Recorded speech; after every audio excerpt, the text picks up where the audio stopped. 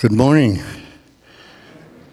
It's wonderful to be in Eau Claire this morning and to fellowship with you. I've enjoyed the service and the praise and worship and everything else. But just a little bit of history. I was a member of the first graduating class at ORU. And we started a group, and God led us to the nations, probably 80 nations, and we saw some wonderful things happen. One of the young ladies that traveled in our group, Living Sound, is named Judy Amdahl. She came from Seattle. We found out that she was interested in joining the group, and I remember I got on a plane, flew to Seattle, and we talked, and I sensed that this was something the Lord had. So Judy worked with Living Sound for, I think, 6 years? 6 years, yeah. But it's wonderful to be back here and to see this, to see Judy and Mark and the burden they have and the praise of your congregation. It just lifted my spirit this morning. Pastor Mark asked me to tell a story before I get into Scripture. Last year, I received a phone call from the Minister of the Interior in Kurdistan. He said, "Dr. Law, I'm going to ask you a personal favor." And I said, "What is that?" He said, "Would you come over here and meet all our denominational Christian leaders inside of Kurdistan?" And he said, "I want you to ask them what they would like the government to provide in a new religious constitution that deals directly with the state. We want Christians everywhere in the Middle East to feel protected inside of our state." Kurdistan, by the way, is one of the 3 provinces in Iraq. So if you know anything about Iraq, and I'm sure all of you do, that he was asking me something pretty amazing. I mean, it kind of blew my mind on the telephone. "Would you come?" I said, "Can I bring people with me?" He said, "Bring everybody you can." We gathered 13 pastors together from the U.S., Canada, and the UK, and we went over to meet with the Minister of the Interior, Karim Sanjari. One day, one of the first days we were there, they planned to take us to Mosul. Mosul is where ISIS destroyed the city. It had about 1.5 million people. It's one of the largest cities in all of Iraq. I wanted to go and see because there had been incredible damage there. So the Prime Minister put on the kind of a little welcome session for us, and they gave us 4 Land Cruisers, government Land Cruisers, bulletproof glass. And they sent along probably 10 soldiers, all of them AK-47s. My pastors kind of looked a little shocked when they walked out of the hotel, and here were all these guns in the parking lot. Well, they put us in the car, and we traveled probably about 45 minutes. And we had to stop at a checkpoint on the highway. And then everything went crazy. There were a bunch of young men from Iran waiting for us. They heard that Americans were coming. We were only 50 miles from the Iranian border. And I knew if they kidnapped us and hauled us over the border, no one would ever hear of us again. Anyway, their young men, there would be about 80 to 100 of them. They were all carrying AK-47s. And they started a little tussle between our guards. The Prime Minister had said, you don't fight them, because if that happens, they may open fire and kill the Americans.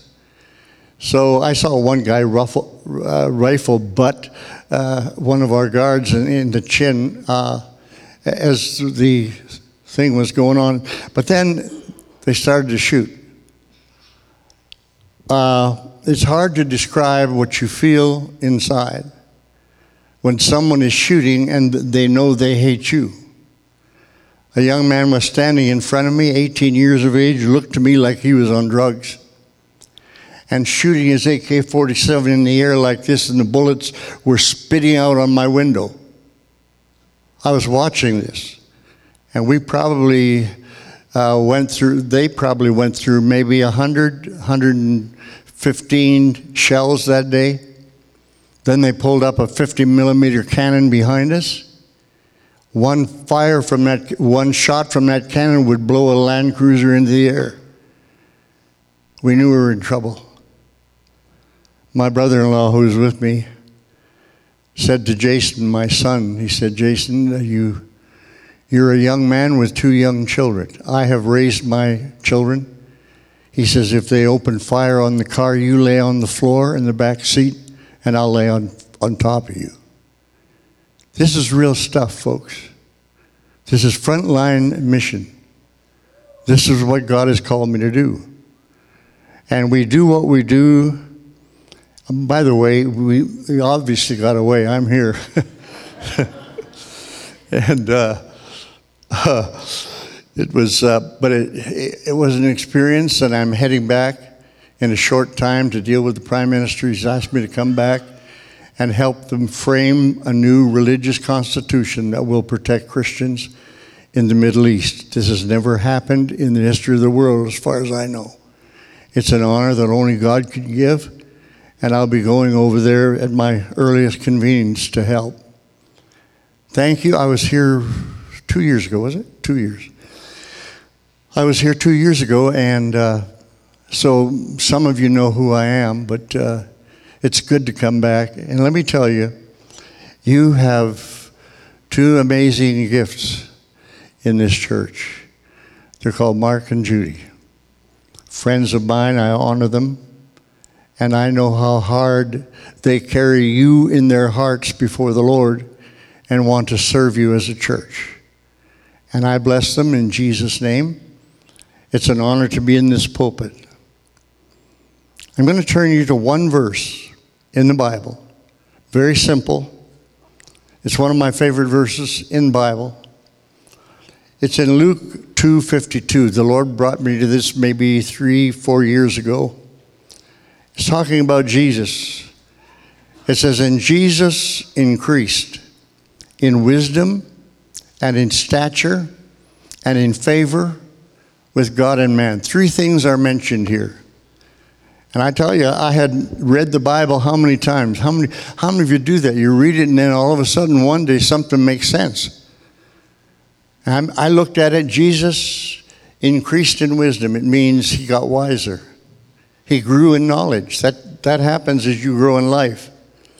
But he grew in stature. That means he grew from a baby into a young man. But notice the third one. Jesus increased in wisdom, stature, and in favor with God and man. The word favor in the Greek is the word for grace. It is the word charis. This Bible verse tells us straight out that Jesus Christ grew in grace as he walked before the Father. That was a haunting thought to me. Jesus is the Son of God. Why does he need more grace? He came down as a man. He is the Son of God. Why would Jesus need to increase in grace? And that thought was born in me. Our text indicates the idea of various levels of grace. And we are responsible for walking in the grace of God with as much grace as we can get. That's a compelling thought. You and I are just on our way. We're going to have a whole lot more grace than we have now. But I'll tell you one thing, the fact that God can give that to us is mirrored throughout Scripture over and over and over again. There's as I look through the New Testament particularly, there's one thought about grace. The big issue in my life is handling God's grace rightly or wrongly. The fact that Jesus needed to increase in grace, again, is a profound concern. If Jesus needed to increase in grace, how about you? How about me? That's where it hits home, hits the road. And I'd like to read to you some scriptures that talk about various levels of grace through the New Testament. I had the wrong PowerPoint sent from a message this morning, so I'll read these scriptures to you out of the Bible. But here are ideas on the variation and the variables of grace in your life and mine. It says in Acts 4:33, when the revival after Pentecost came on the early church, the Bible says, and great grace was upon them all.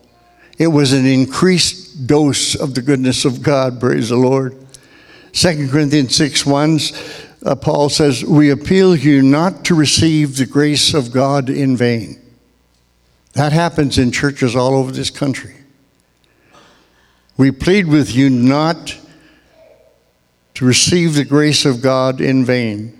2 Corinthians 8:7, see that you abound in the grace of giving.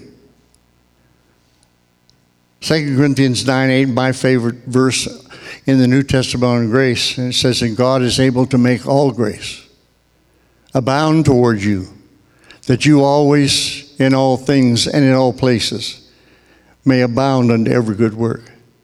My wife is an English teacher at Oral Roberts University, and she pointed out to me how there are 7 superlatives in this verse. You can't say more in one sentence of the English language than are here. Let's count them.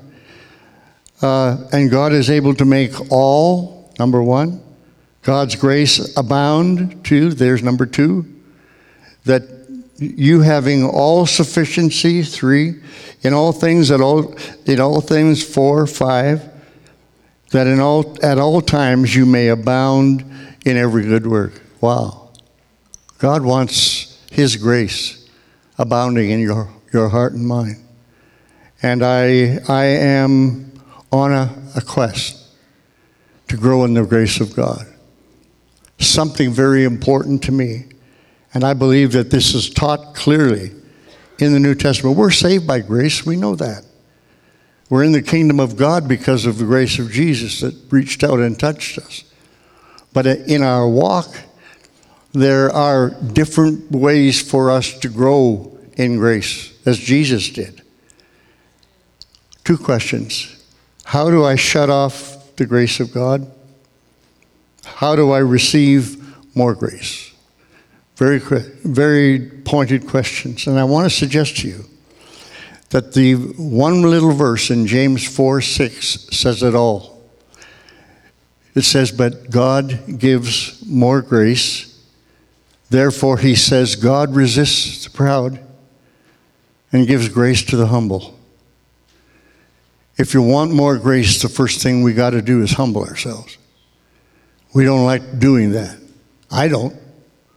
I'm sure you don't either. But I put my message together as I thought about humbling ourselves and what we need to do. And there are 3 ways I want to talk about now that we use in our lives to humble ourselves before God.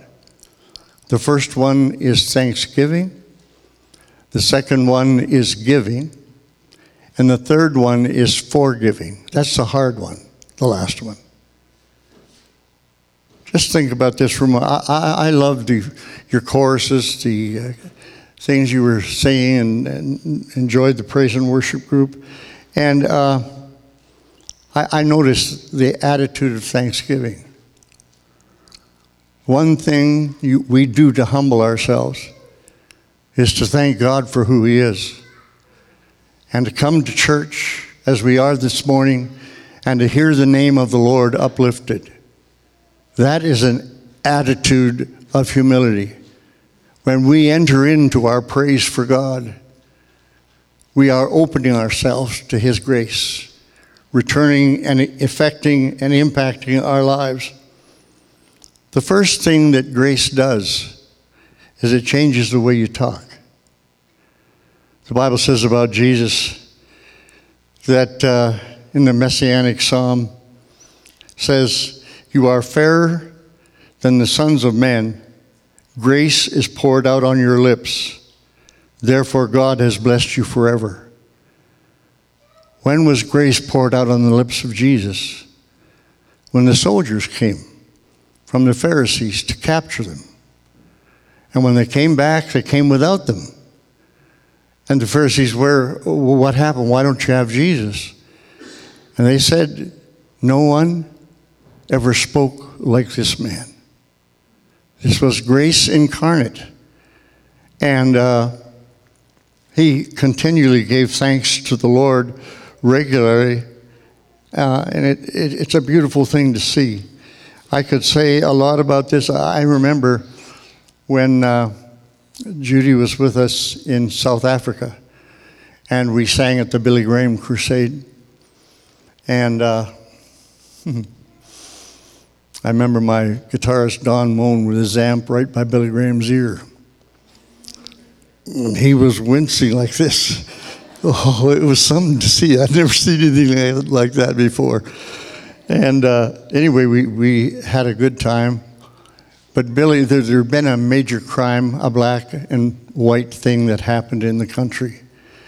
And the press came from around the world to trap Billy Graham in his words. And I stood there watching that press conference. And I walked away from that and I said to myself, there is a man who understands grace. There is a man who shapes his phrases and his words very carefully before God.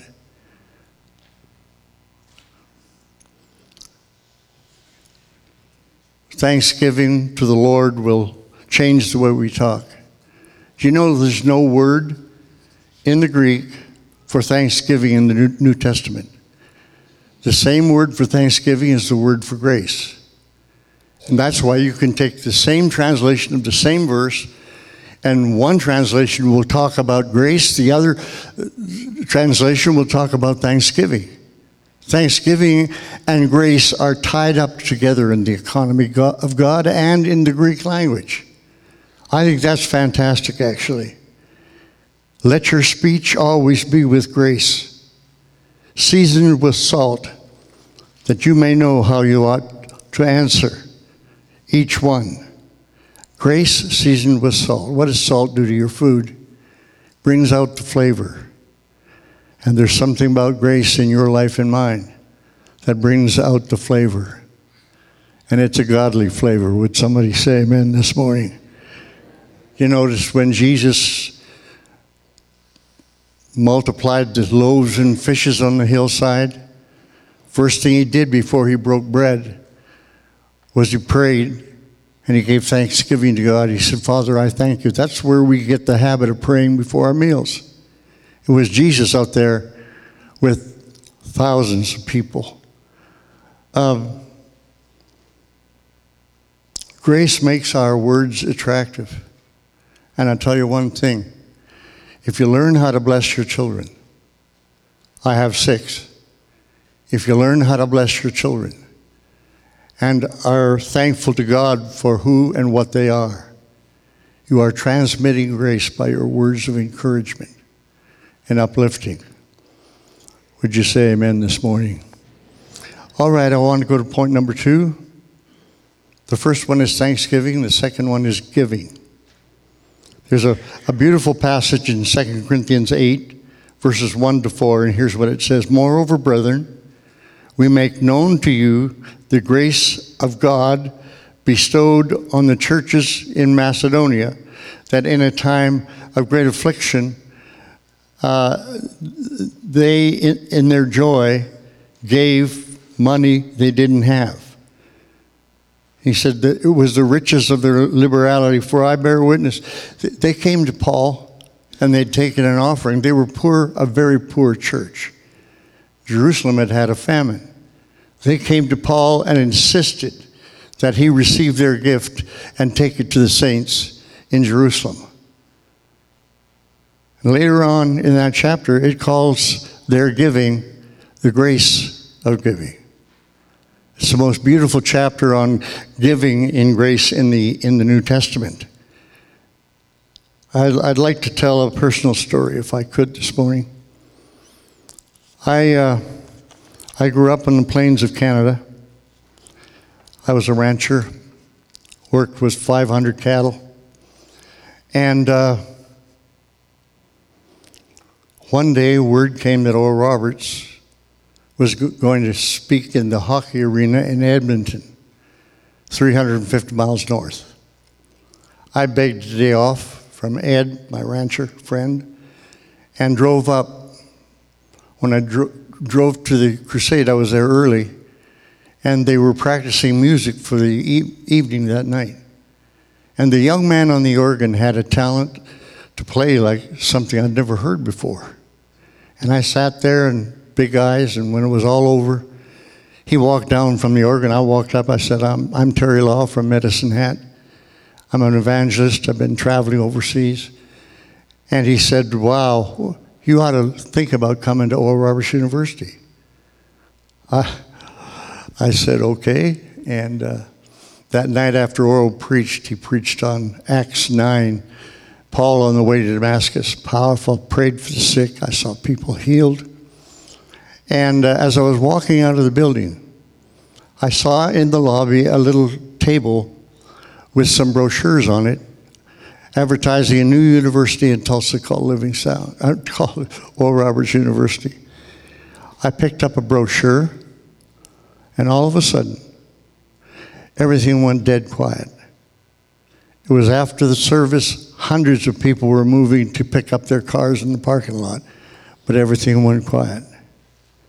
And inside of me, I heard a still small voice say, I want you to go to this school. I looked at the cost, $1,600. I was making $50 a week. No way to pay for the education. And so the Lord and I had a bit of a parley there for a while because I wasn't happy. I didn't want to state publicly, I'm going to ORU. I've got no money to go. And so I wrestled with the Lord for a couple of months. And one night I just gave up. I said, all right, God, I'm going to tell people that I'm going to ORU, and Ed Stahl is the first one I'm going to tell tomorrow morning. 5 o'clock, we were out with the pickup truck laying a new fence. And I said to Ed, right out loud, I said, Ed, the Lord spoke to me when I was up at Oral Roberts meeting in Edmonton, and the Lord is telling me I have to go to Oral Roberts University. He looked at me, and he was shocked. And he said, get in the truck. His eyes were full of tears. He was a rough, tough rancher. He said, get in the truck. So I called in the truck. We drove a couple miles across the prairie. We got out. He said, see that spot over there? I said, yes. He said, an angel of the Lord appeared to me in my field 2 months ago and told me you were going to Oral Roberts University. And when you made up your mind, I was to pay the bill. I tell you what is connected conjointly with that story. When I was in Bible school my last year in Edmonton, we were sending a missionary to Kenya. And the pastor did something I'd never seen before. He said, I want anybody who'd give $100 to stand up. And I was curious. I was up in the balcony. There's about 800 people there. And I was waiting for people with money that I knew in the congregation, because I knew everybody there, to signify or raise a hand. And that's what he asked. Please raise your hand. And I'm looking critically at everybody down below me from the balcony, and all of a sudden, I get this feeling come from here all the way down to my toes. And I said, oh no, Lord, not me. I don't have any money. They want $100 to send that missionary. I don't have the money. But I wrestled right then because I knew God was saying something. And I said, well, Lord, the Bible says God loves a cheerful giver, and I'm not very cheerful right now. but I'm going to put up my hand. If he doesn't see me, I'm not going to put it up again. So I stuck my hand up like that. And Pastor Bob said, Terry, see that up in the balcony. Thank you for your sacrifice. Now, let me explain the details. It was 20 below zero in the middle of the winter. I was taking a bus 6 miles to get to the Bible school. I was giving away my bus fare. I was going to have to walk 6 miles in 40, 20 below zero, however it was. And it was a difficult decision to make. But when it came time, I asked God for his grace. And when I put up my hand and the pastor saw it, I realized that I was in trouble. I ran out of bus money on Wednesday.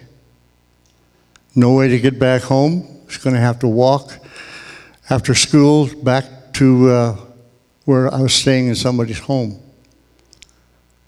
Went to the chapel to pray for a few minutes. Someone walked up and put beside me an envelope. To this day, I don't know who it was. All soiled and old bills. Somebody had been saving it. There was $53 in there. And I remember saying, God, thank you. I don't have to walk 6 miles in 40 below weather. But that weekend I went down to my dad's church in Medicine Hat, Alberta. He asked me to preach both services, and there was a man in the audience who I later came to work for named Ed Stahl. Ed walked up to me, and he handed me an envelope, and I don't think I'd ever seen a $100 bill in my life. But there were 3 of them in the envelope. That is connected exactly to an angel of the Lord talking to Ed in his field.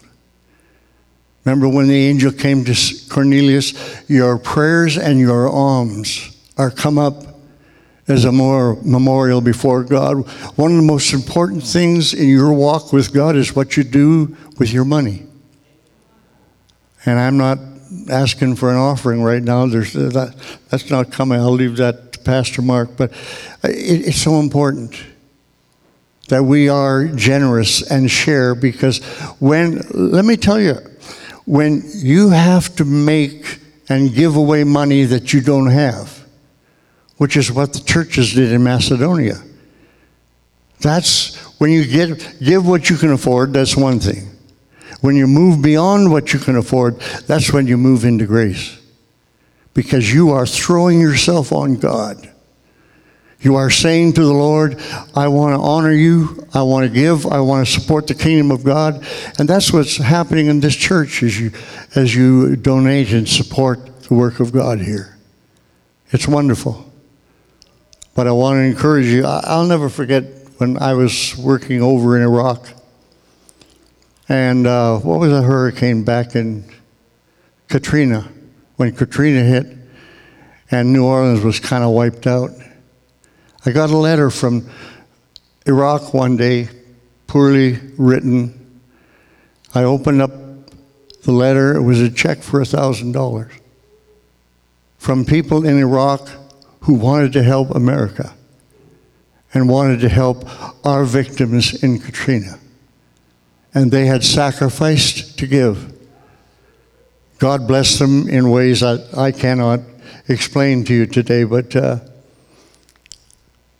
how do we humble ourselves? Number 1, thanksgiving. Number 2, giving. Very simple giving. The grace of giving, the Bible says. And number 3 is forgiving. I'm going to talk about that now. This probably is the most important step for many of us in this room. There are people in your lives that need to be forgiven. And you have to do the forgiving. God doesn't force you. He encourages you. There's a beautiful book on forgiveness written by a woman who's I met many years ago called Corrie ten Boom. She wrote a book called The Hiding Place. And Corrie was born and raised in Holland in the first half of the 20th century. She saw Hitler and his Nazi troops grow just across the border from Holland. And when they realized that there was an invasion imminent, her father had built a home and hidden a spot in the middle of the home behind walls that they called the hiding place. They took 9 Jews and kept them inside of their house, fed them at night. It was wild. After a couple of years, someone that they knew went to the German police and told them what was going on. When they came to the house, they took Corrie, her younger sister Betsy, and the 9 Jews, and they were captured. And Corrie said we were taken to a place in Auschwitz, or in Germany, called Ravensbrück. It was a woman's prison. They practiced cruelty on women, especially in that particular prison. And when the war was over, well, first of all, let me say that her sister Betsy died in prison. He said one of the most embarrassing things for us was they would ask us to undress before we went in to shower, and the soldiers would look at our nakedness. And she said, I decided that God wanted the Dutch people to forgive the Germans. And she said, I was preaching a message of forgiveness, and then she said, one day, everything changed. She said, I was looking at the audience from the platform, and I saw one of the guards who had made a strip. And he stood there in the service. And she was just totally floored. She didn't know what to do or how to handle it.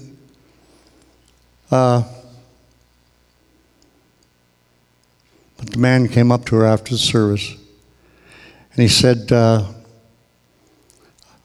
want to get this right. His hand was thrust out to shake mine. And I, who had preached often to the people of Holland that you need to forgive, kept my hand at my side. Even as the angry, vengeful thoughts came boiling up in my memory, I saw the sin of those thoughts, of my thoughts. I strained to raise my hand. I could not. I felt nothing. But the slightest spark of warmth, of charity, there wasn't any of that in my heart at all. I hated the man because he'd been responsible for the death of my younger sister. So she says, as she stood there, she prayed, said, God, I can't forgive him, but I know I have to forgive him. And she stood there struggling to reach her hand out to take his hand. And all of a sudden, God gave that grace. She reached out, shook his hand, and forgave him. It changed her life forever. As I took his hand, the most incredible thing happened from my shoulder, along my arm, and through my hand to the current seemed to pass from me to him, while into my heart came a flood of forgiveness that only God could do. This is one of the most important scriptures in the Bible on, whoops, sorry. Thanks. I'm only 75 years of age, so you'll forgive me. Let me read to you something about forgiveness in Ephesians 4.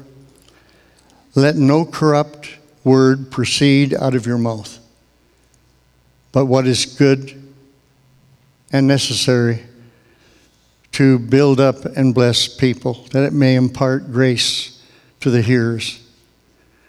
This next verse changed my life several years back. And do not grieve the Holy Spirit of God, for whom you are sealed on the day of redemption. Here's what we do to hinder the Holy Spirit in us: to show bitterness, wrath, anger, clamor, evil speaking. Let it all be put away from you with all malice. And it goes on in verse 32. And be kind to one another, forgiving one another, even as God in Christ forgave you. I have had major breakthroughs come to me when I have decided to forgive. You may have a quarrel in your family, with your children, with your relatives. You may have been dealt with wrongly. I just had something happen to me that just kind of bowled me over. But I realized that if I was going to honor the Holy Spirit, let me read to you what I've written down here in notes on the word grieve.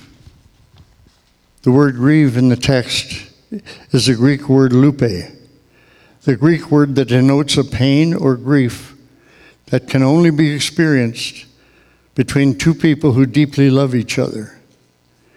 It's a word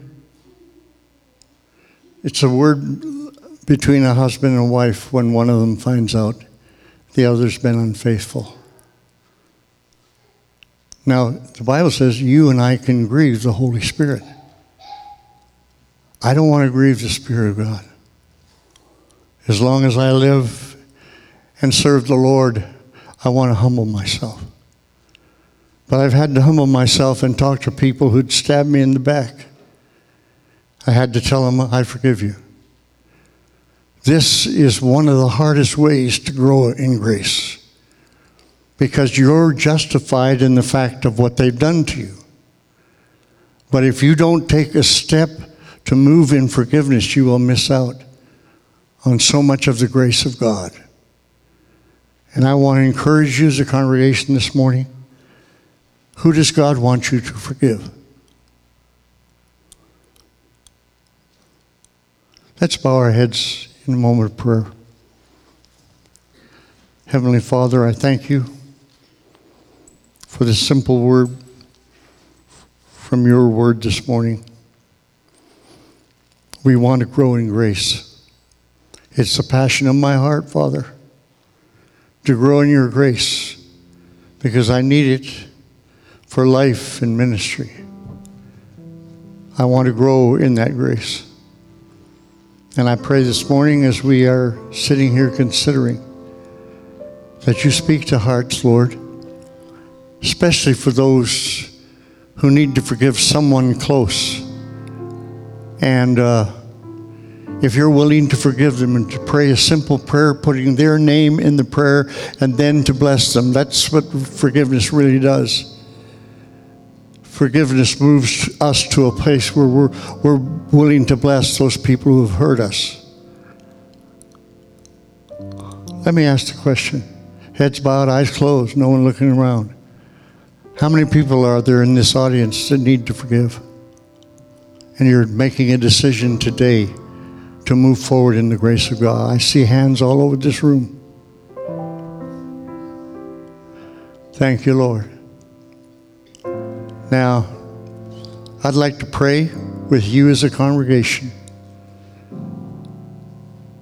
Forgiveness on the person who has offended you. Let's pray this. I'll pray it first. You repeat after me, if you would, out loud. Dear Heavenly Father, thank you for forgiving me. Thank you for inviting me into your kingdom. But I need to forgive someone. And I bring their names up before you right now. And speak those names in the quietness of your own heart. And tell the Lord, Father, I decide today to to tear up the IOU. They don't owe me anything. And I ask you to, in return, bless them and give them the grace of God this morning. And I thank you for receiving more grace. In Jesus' name. Amen. I heard there's a book on forgiveness written by R.T. Kendall. He had a pastor friend in Florida. And the pastor's wife had a word from God in a prayer meeting. There was a lady who'd been hit by a drunken driver and was crippled for 22 years. She prayed for healing, and nothing happened. But the Lord gave the pastor's wife a word, and she said, "Have you ever forgiven the drunk who hit you and who destroyed your life?" She said, "He destroyed 22 years of my life." She said, pastor's wife said, "Well, listen, not only do you forgive him because you say you have, but I want you to pray blessing on him right now at this altar, right now." She knelt down at the front chair and started to pray, and started to bless the man who destroyed her life. All of a sudden, when she got up, her bones began to crack and pop. And the pastor's wife said, "I saw her entirely healed." But it was being willing to pray for those who hurt us. So can I suggest this morning that you spend some time talking to the Lord about whatever has aggrieved you and hurt you? But God will be faithful, and He will extend grace. Praise the Lord. I think I'm done, Pastor.